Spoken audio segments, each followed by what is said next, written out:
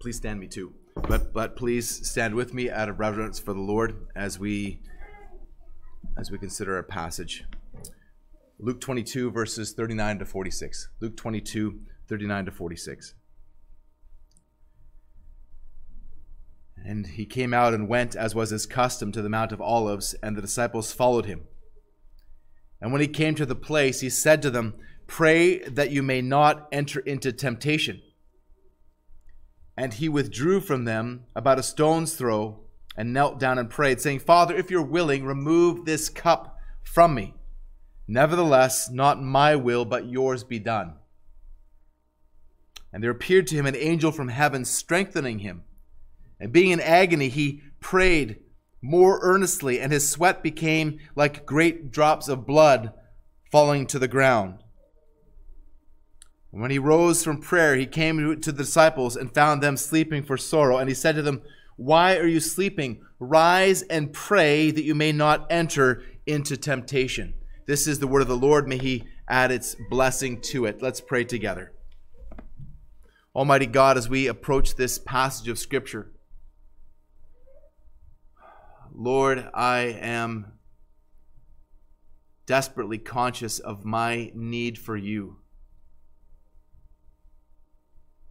Lord, I cannot communicate the wonders and the glories of this passage, Lord, to my heart, let alone to the hearts of those who are gathered here. I pray that in the power of your Holy Spirit, you would help us to see Christ in his deity, to see Christ in his humanity, to see Christ in his agony, and to see Christ in his victory.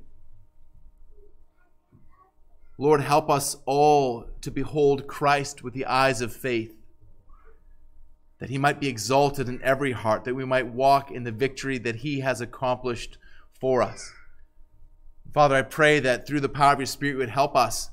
Lord, we like the disciples, are slow and dull of hearing, and self-confident and ignorant of the dangers that surround us. Help us, I pray, Holy Spirit, to help us to see the spiritual danger that the enemy faces for us through temptation. And help us, Lord, to follow in Christ's example of faithful prayer, for you are the faithful God, and you hear the prayers of your saints through Jesus Christ, our Lord and Savior. Amen. Please be seated. The Scriptures are full of accounts of men and women who were tempted and fell. All the way back to the beginning and all the way through, the Bible presents before us a trail of carnage in sin's wake. Adam and Eve were tempted in the Garden of Eden. Cain was tempted with anger towards Abel. Noah was tempted with the fruit of the vine. Abraham was tempted to protect himself by lying and putting his wife in danger. Lot was tempted with the fertile plains of Sodom and Gomorrah. Lot's wife was tempted to look back as the cities were destroyed. Moses was tempted to kill a man in anger and then also to strike the rock. David was tempted to commit adultery with Bathsheba and to pridefully conduct a census of the people. You get the picture. The story of the Scriptures is one of temptation and fall, and of the carnage that comes as a result of sin. The story of humanity is one of temptation and fall, and of the carnage that comes from sin. We have the testimony of Scripture, the testimony of temptation experienced by those in Scripture, and we have the testimony of temptation in our own lives. We can all speak of times that we have been tempted and have fallen into sin. We can all speak of the carnage that our sin has left in its wake. But the worst consequence of your sin and my sin is the cross of Christ. Our temptation and fall led to his temptation and agony and death. Alongside the testimony of temptation and fall in the Old Testament scriptures, however, is also the testimony of God's coming deliverance from sin. And in the New Testament scriptures, we see the testimony of as that deliverance is accomplished and applied through Jesus Christ. Brothers and sisters, alongside your testimony of temptation and fall is the testimony of your deliverance accomplished and applied through Jesus Christ. We have all been tempted, but no one has ever been tempted as Jesus was tempted. As he was tempted at the beginning of his ministry, and especially as he was tempted towards the end of his ministry. At the beginning of his ministry, Jesus was tempted by the devil for 40 days in the wilderness. But even that temptation did not compare with the temptation that was to come. The temptation that we're looking at this morning. The temptation that Jesus experienced in the Garden of Gethsemane, where he was in agony to the point that he sweat drops of blood. With Luke 22, verses 39 to 46, we've entered into what is often described as the passion of Jesus Christ. The word passion comes from the Latin word patior or passus, which means to suffer. So then the passion of Jesus Christ is the suffering of Jesus Christ. Now we think of the suffering of Christ on the cross, but his suffering and his agony really started here in Gethsemane. As we consider this passage, we are standing on holy ground. Of course, whenever we undertake to study God's word, we're standing on holy ground, but this passage presents one of those watershed moments in Scripture that is particularly profound. This passage provides us with an intimate look, an intimate insight into the Lord and Savior, Jesus Christ, as he prepared to go to the cross to face the Father's wrath as the sin bearer for his people. We see what he suffered out of loving obedience to his heavenly Father and out of loving service to you and to me. For your sins and for mine. Now we focus a lot on the deity of Christ, and so we should, but perhaps in no other passage is the humanity of Jesus on such powerful display as he suffered for us. Again, in Luke 4, in the beginning of his ministry, when he was tempted by the devil, Jesus withstood the enemy's temptation with the word of God. Jesus countered every demonic half-truth with the words, "It is written." He responded to every one of Satan's quotes from Scripture taken out of context with the whole truth of Scripture in context. And in this, Jesus provides an example for us. In the temptations that we face, we also should face them with the Word of God. Preaching the Word of God to ourselves in the midst of that temptation. The Word of God is the sword of the Spirit. Or as King David says in Psalm 119:11, "I have stored up your word in my heart that I might not sin against you." Well, this morning, Jesus shows us another weapon in the fight against temptation. Prayer. Prayer. Prayer is mentioned 5 times in these 7 verses. Jesus shows us to fight temptation by praying for it before we even enter it. And so here in the Garden of Gethsemane, we witness Jesus praying earnestly. We also need to pray earnestly in the face of temptation. If Jesus Christ, God incarnate, needed to pray earnestly for protection from temptation, how much more do we need to pray earnestly for protection from temptation? As we saw last week, Jesus warned the disciples that Satan wanted to, or demanded to have them and to sift them like wheat, especially Peter. And Jesus told Peter that he was interceding for him. But Peter said he was ready to go with Jesus to prison and to death. But Jesus said, "I tell you, Peter, this rooster will not crow this day until you deny 3 times that you know me." As I explained last week, Peter overestimated the strength of his enemy, and he overestimated his own strength. Do you underestimate the strength of your enemy? Do you overestimate your own strength? Let me ask the question another way. How often do you pray for God's protection? How often do you pray that God would keep you from temptation? And how often do you pray for those things for your family and for your church family?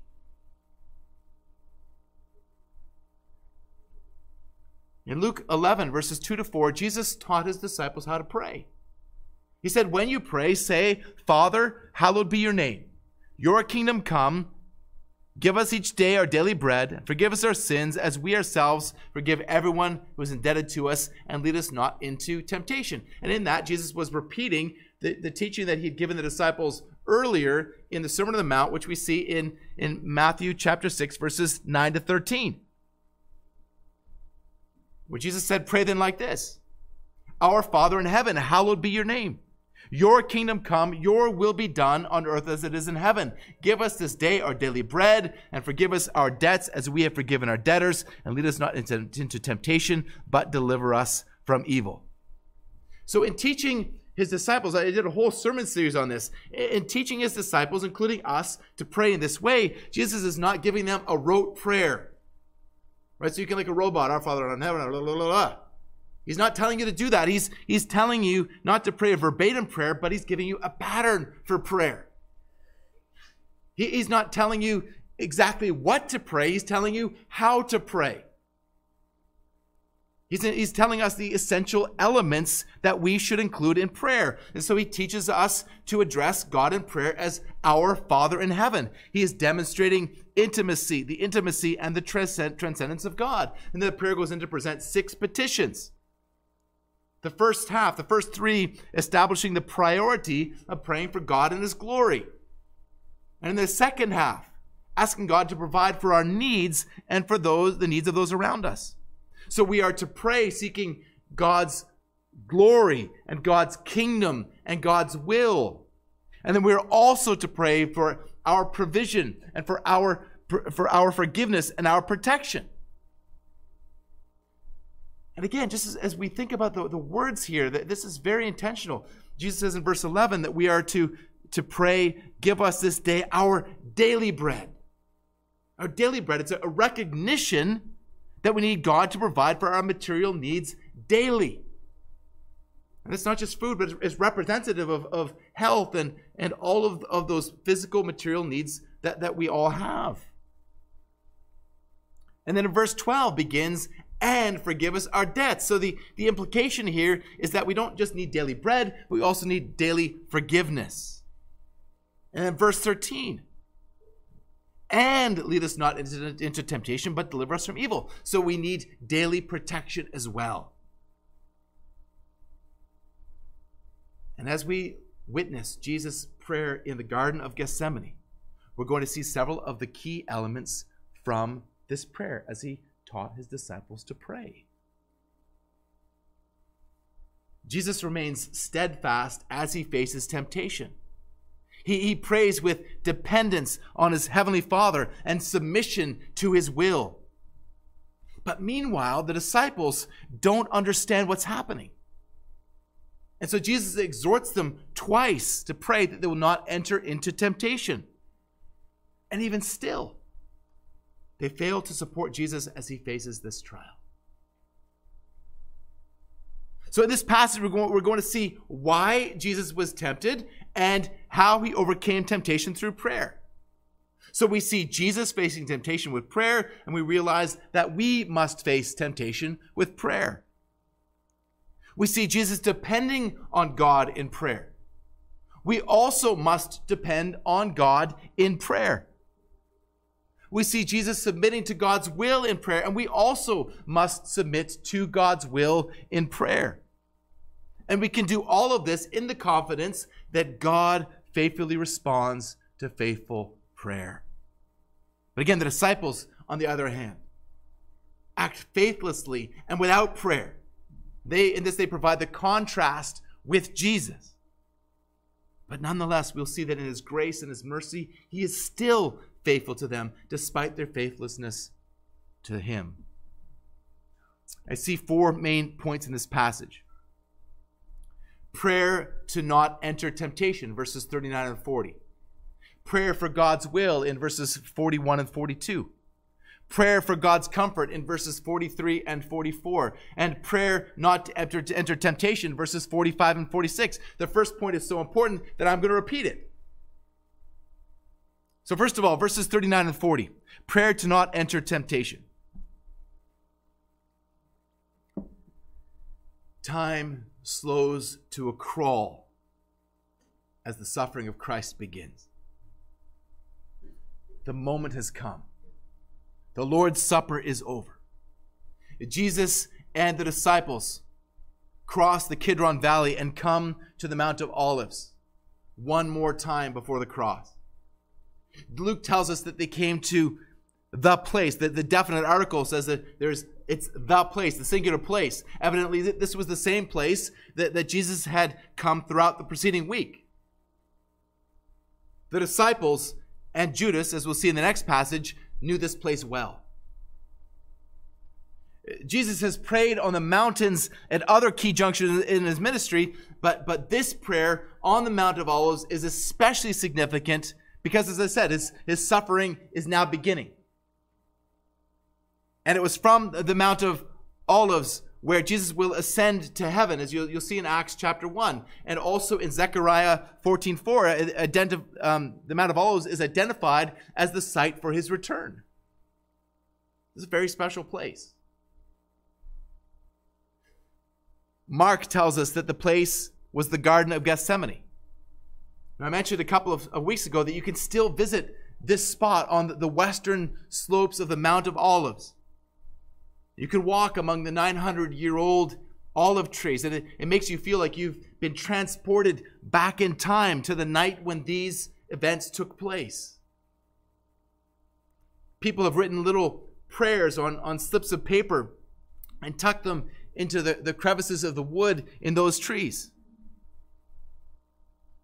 But any prayers that you or I could pray in Gethsemane aren't any more effectual than prayers you can pray right here, because of the prayer that Jesus prayed in Gethsemane.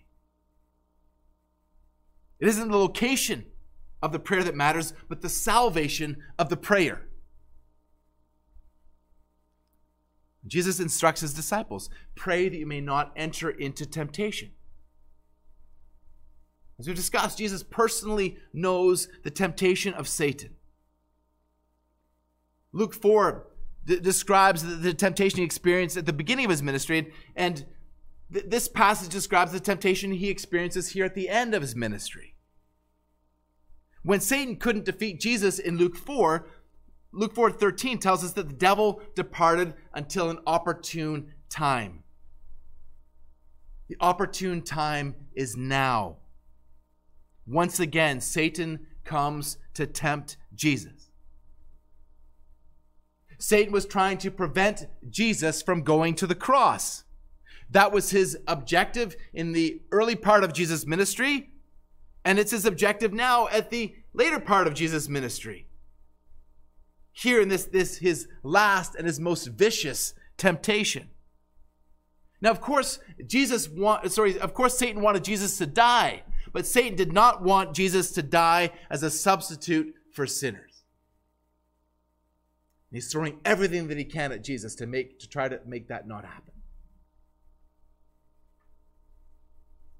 But notice that in the face of being tempted himself, Jesus is concerned, as always, for his disciples. He warns them, pray that you may not enter into temptation. Now, this word that's translated here, temptation, can refer to temptation to sin or to severe testing or trial. We need God to preserve us in the face of both. It's a prayer for spiritual strength in the trials of life, and that includes the trials of being tempted towards sin.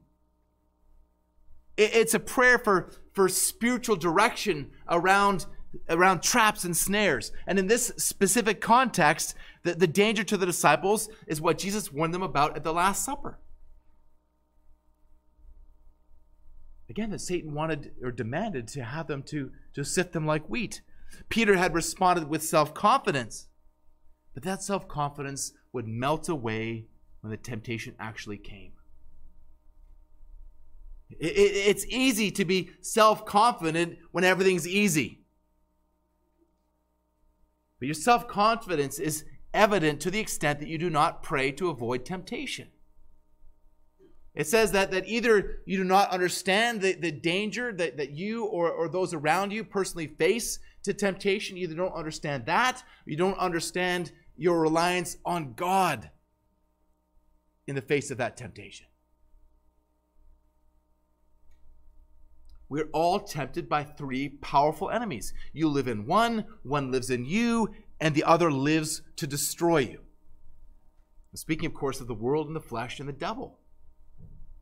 The world is the world system that sets itself up in opposition to God. It comes from the morals and values around us that are in opposition to God and His will. It comes from the desire for the pleasures of life. And even though some of those desires are morally neutral, they can so easily distract you from wholehearted service to God. So in which areas does the world tempt you? Acceptance, maybe. Or ambition, or comfort, or entertainment, or wealth. We're all warned in 1 John 2:15, do not love the world or the things of the world. If anyone loves the world, the love of the Father is not in him. And so you and I need to pray for help so that we are consumed with love for Christ, so that the pleasures of the world lose their appeal. That's the world, the flesh. The flesh is your sinful nature. If you are in Christ, you have a new heart, but you still have to contend with the flesh and its desires. As Paul said in Romans 7:18, for I know that nothing good dwells in me, that is, in my flesh. And then in Romans 8:13, he warned, for if you live according to the flesh, you will die. But if by the Spirit you put to death the deeds of the body, you will live. And again in Galatians 5:24, and those who belong to Christ Jesus have crucified the flesh with its passions and desires. So where is it in your life that your flesh rears its ugly head?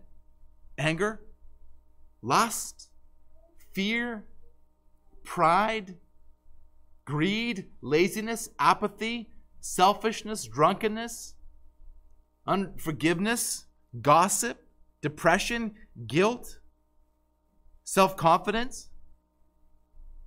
You need to recognize your personal struggle with the flesh and the ways that your family and your church family struggle with the flesh, and pray specifically. It's maybe it's the one that's not on this list. Maybe it's several on this list. But we all need to be aware, and we need to stand and pray for ourselves and for our loved ones, that they will overcome temptation. So we had the world, the flesh, and the devil. And the devil is the one who's behind it all. As Leland Ryken says, for behind everything and everyone evil, there stands an even greater evil, the devil himself. Satan has temptations for every season and circumstance of life. He has temptations for old age and for youth, for singleness and for marriage, for wealth and for want, for sickness and in health, for happiness, for sadness, and for everything in between. And so you need to be sober-minded, to be watchful. Your adversary, the devil, prowls around like a roaring lion seeking someone to devour. 1 Peter 5:8. So you need to consciously consider ways that the world, that Satan uses the world and the flesh to tempt you, and to pray deliberately and regularly for help. You know, for some of us who are struggling with besetting sin, I need to ask the question, how often are you struggling that God would help you in that besetting sin?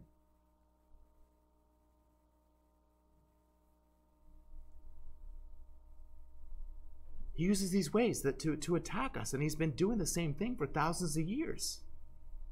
And you might have these ways that are common in your life. You can see patterns of besetting sin, but you also need to be prepared for a sneak attack.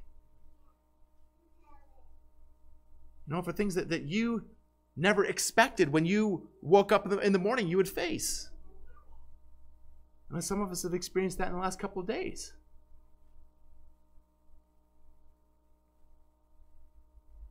Satan can blindside you in an area you've never even considered. So you need to go to God. Go to your Heavenly Father, who is omnipotent and omniscient. He is all-seeing and He's all-powerful. And He knows those temptations that are coming, even though you have no idea. And so go to the one who can help you. Jesus knew the temptation that was coming in His own life, so He prayed. He knew the temptation that was coming in His disciples' lives, and so not only did He pray for them, but He told them to pray. He told them to pray that they would not fall into temptation.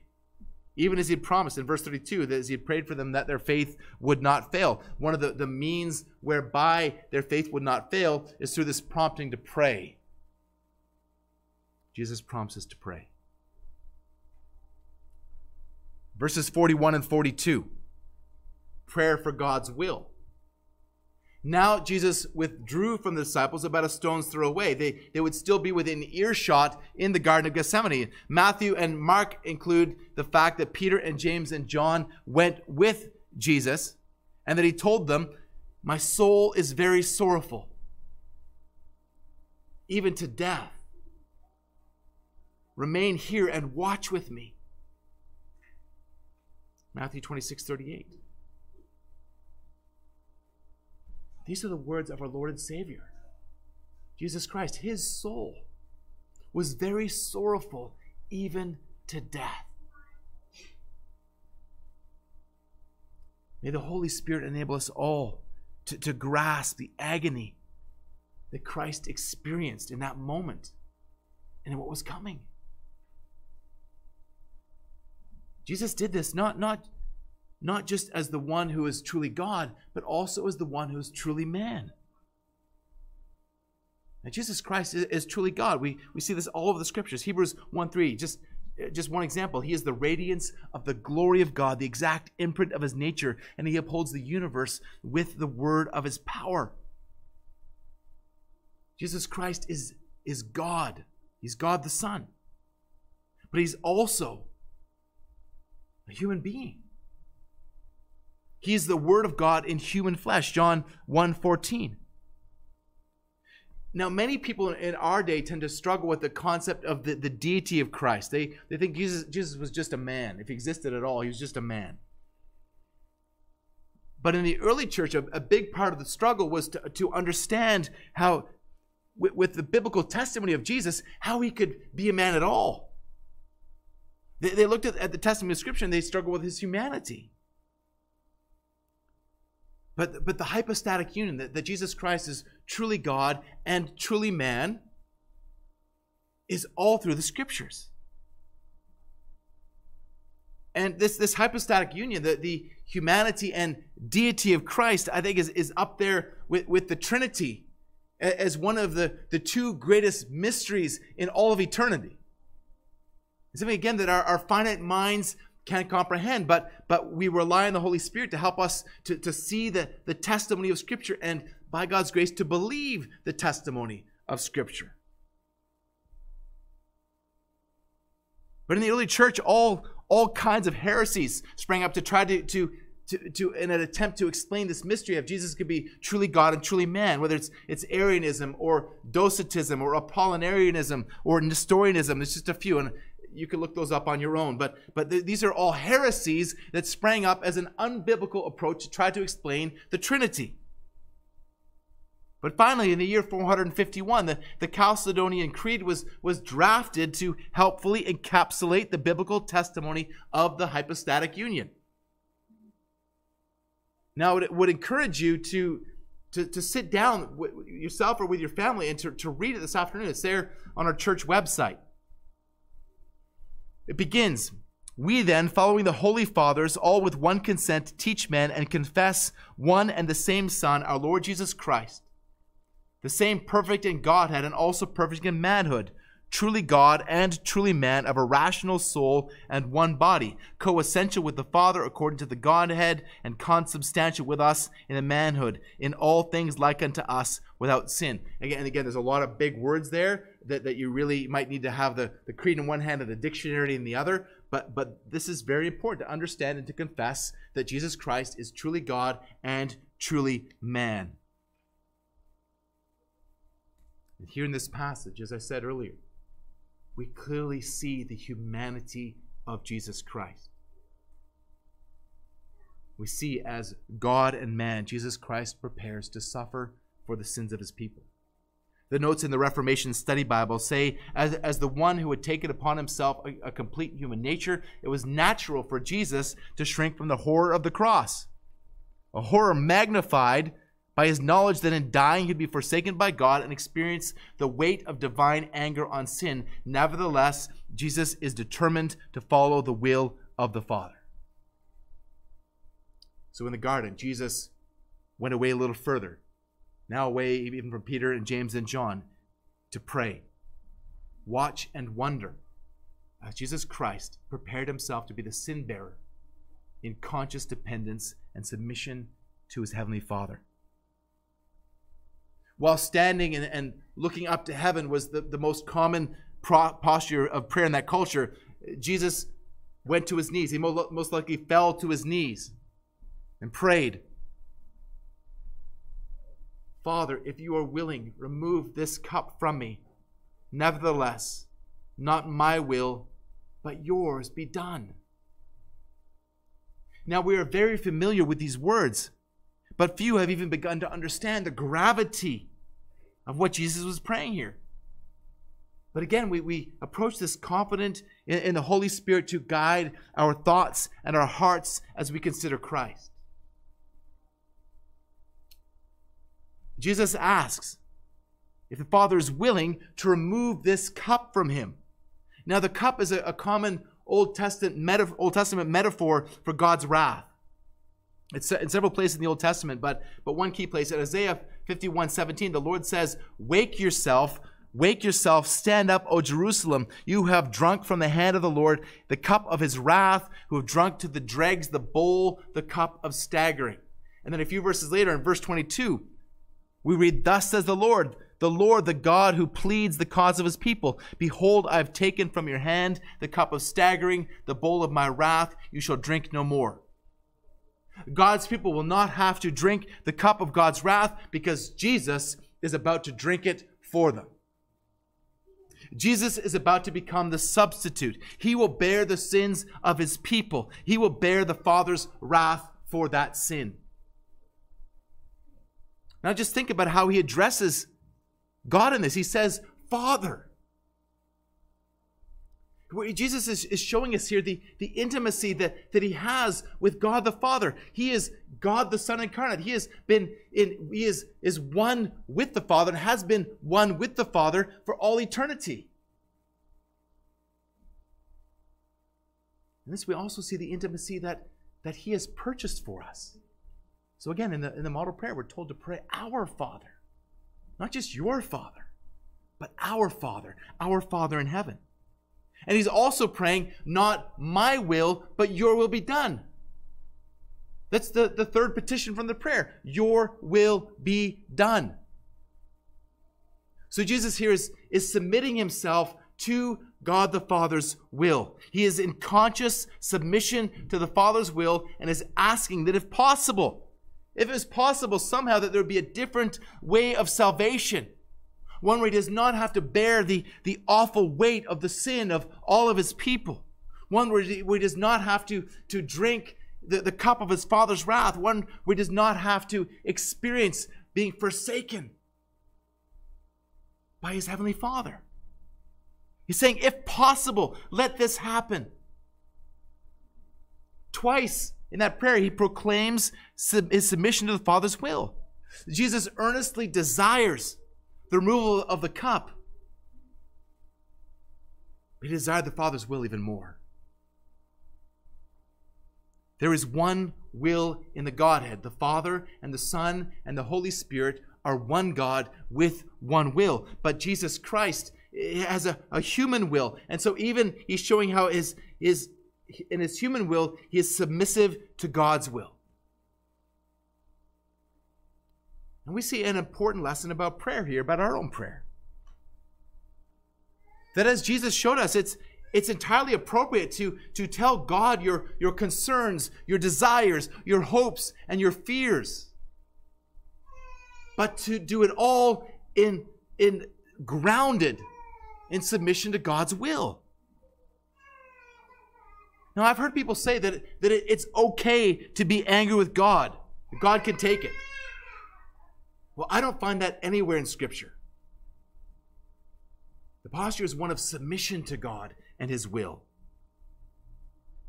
You can be open and you can be honest with God. In fact, you should be open and honest with God. But it's all grounded in not my will, but your will be done.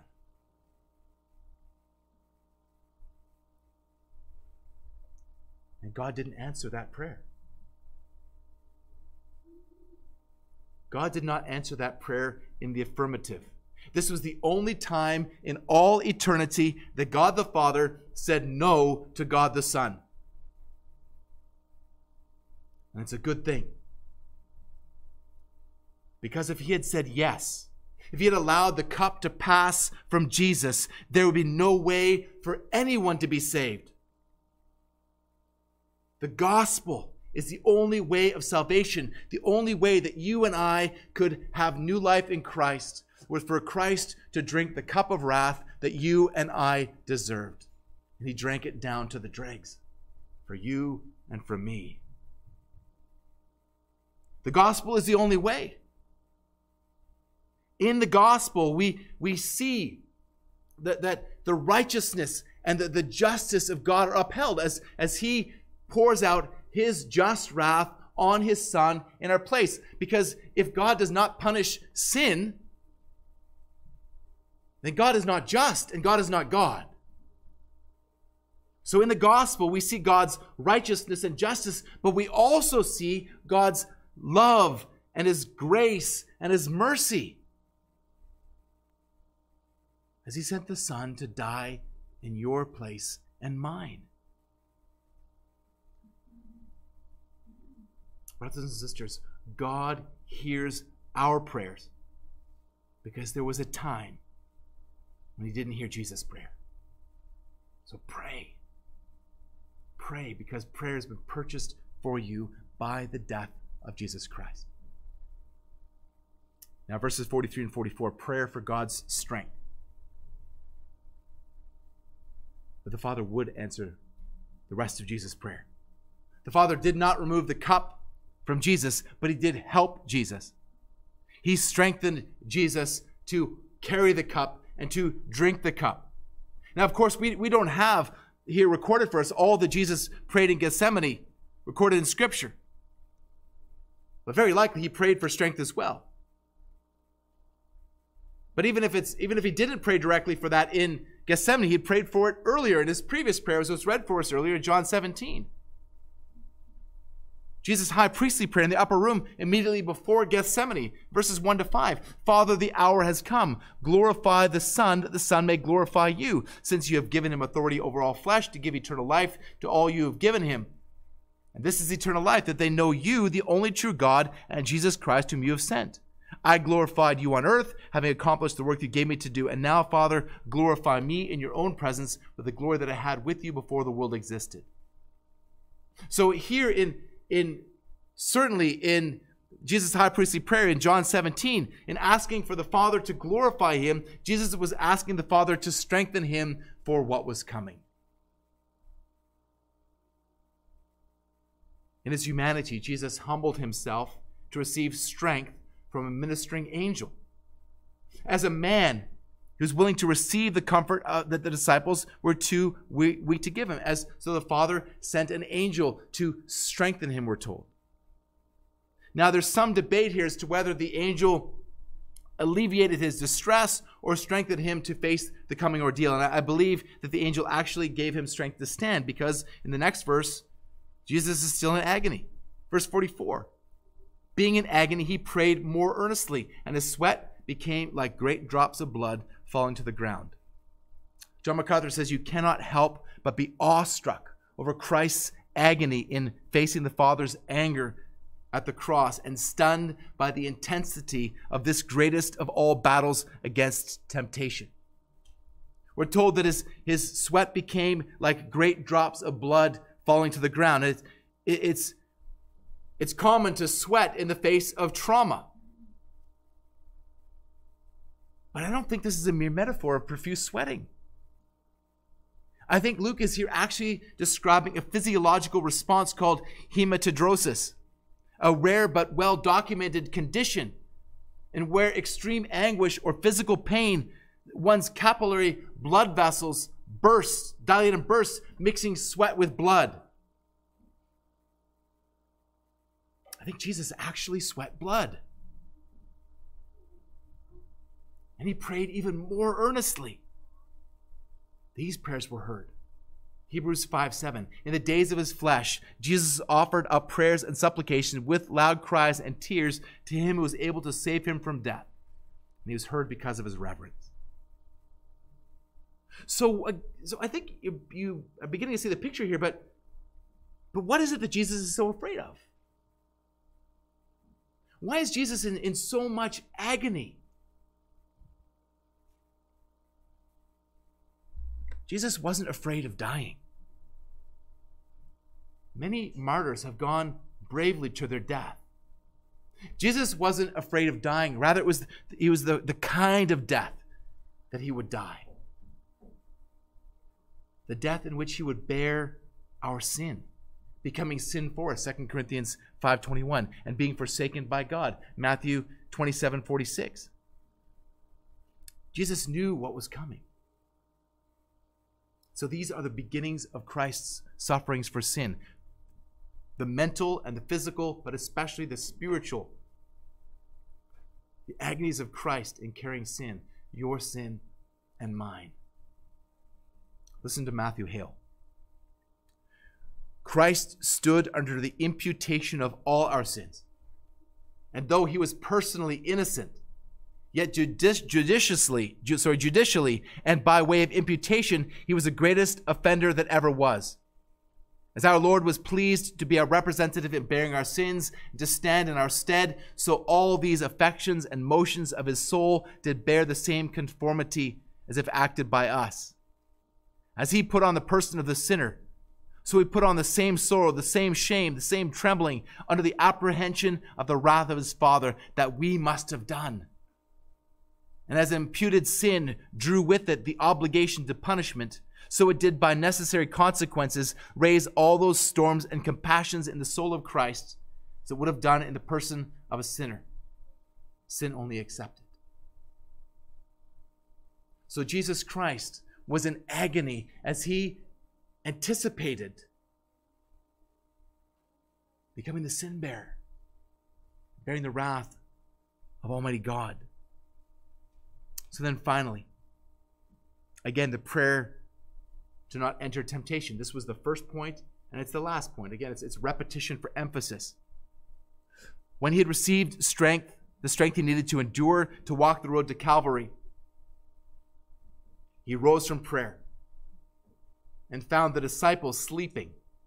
Luke says that they were sleeping from sorrow. They, in this, provide a stark contrast to Jesus' instructions and Jesus' own actions. Remember, he had specifically told Peter and James and John to stay and to watch, but they, along with the others, fell asleep. Their failure is one of grief. They were completely worn out, not just emotionally drained, but physically and spiritually drained. Maybe you can relate to this at a time when you have been in profound grief in your own life and maybe you cried yourself to sleep. Absolutely exhausted by what you're walking through. Whether it's the loss of a loved one or a physical trial or a spiritual trial. These disciples were about to lose their beloved Lord. Now, Jesus had warned them repeatedly to pray, not just earlier in the garden. In Luke 18:1, he told them a parable to the effect that they ought always to pray and not lose heart. But here they have not prayed and they have lost heart. And then in Luke 21:36, but stay awake at all times, praying that you may have strength to escape all these things that are going to take place and to stand before the Son of Man. The context there is the destruction of Jerusalem, and a parallel with the destruction at the end of the age.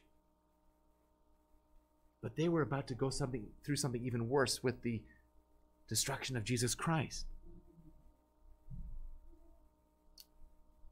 They failed the test. The disciples failed the test, so Jesus tells them to pray that they may not enter into temptation. Again, the repetition shows the importance of the warning. This is a command. Jesus is, in effect, saying that more temptations and more trials are going to come. So pray for protection. Pray for endurance. Thankfully, as Joel Green says, their failure was neither final nor fatal. And in this, the disciples provide a warning for us. Right? They teach us humility. If apostles can fail like this, then so can we. We need to remember, like they needed to remember, that the spirit is willing, but the flesh is weak. Matthew 26:41. And this way, the Christian who thinks he stands should take heed lest he fall. 1 Corinthians 10:12. If the disciples can fail, we can fail too. And so we need to learn from their bad example.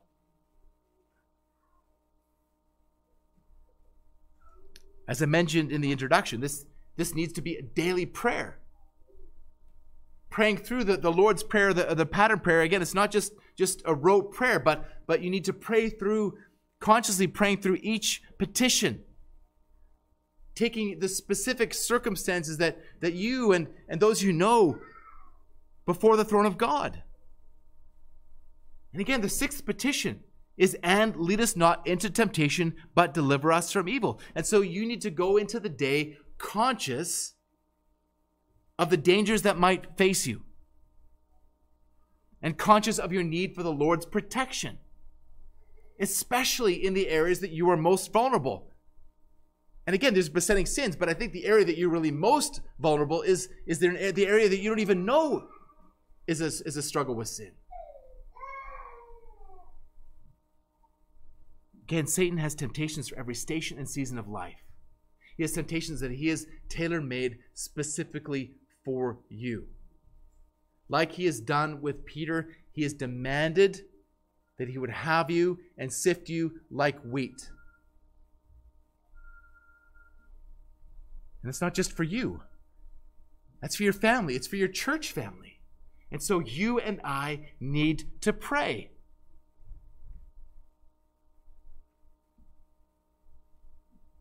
Satan wants to destroy you. And conscious of that, it's unthinkable that you and I would consider starting the day without seeking help from the omnipotent and omniscient God. Make it your pattern. Make it your habit that as soon as you wake up in the morning, you roll out of bed, your knees hit the floor, and you begin to pray. Starting the day with prayer. And praying through this pattern prayer is a great way. You could spend, if you had time, you could spend hours praying just through these petitions. Again, I would commend the sermon series that I did on this a few years ago to you. To maybe you need to listen to it. Maybe you've never heard it. Maybe as a refresher, you might want to hear it again. But you need to consciously go to God for everything that you need.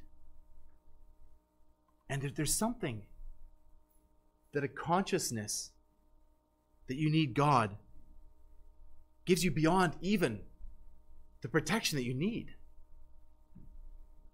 In maintaining fellowship with God through prayer like this, you will grow in your relationship with Him. This is not just an end unto itself. God has left us here in this dangerous place. But he's not left us alone. He's given us himself. He's given us his Holy Spirit. He's given us the privilege to come to him in prayer as adopted sons and daughters. And in praying, conscious of your needs before Almighty God, you grow in your consciousness of who God is and of who God is for you in Jesus Christ. So as we close, just stop again and reflect that if even Christ did not face temptation without prayer, how much more did the apostles, how much more do all Christians need to do the same? So by God's grace, empty yourself of pride, empty yourself of self-confidence, of overestimation of your own strength and underestimation of the strength of your enemy, and go to God in prayer, confident of the fact that God is inestimably above and beyond anything you could ever think or hope or imagine. And enjoy the blessings of intimacy with him. All that's been purchased for you and for me in Jesus Christ. Let's pray together. Great and glorious God, we marvel at the gospel. Lord, no human mind could have ever thought of something so wondrous, so glorious. Then eternity past, within the Godhead, there would be a covenant to save a people. The Father would send the Son, that the Son would go willingly to take on human flesh and to live and to die at the hands of sinners for the redemption of sinners. That he would be raised on the third day, victorious over sin and death and hell. Sin and death and hell, not for him, but for us. The Holy Spirit would take all of these things and apply them to us and give us hearts that would repent and would believe the gospel and trust in Christ. Lord, help us as those who are in fellowship with the triune God to go conscious of the gospel, conscious of all that has been purchased for us in Christ, conscious that we are weak and needy, and we need everything that you can give us. Help us, I pray, to know our weakness and to be conscious of the strength that you have given for us in Christ, in whose name we pray. Amen.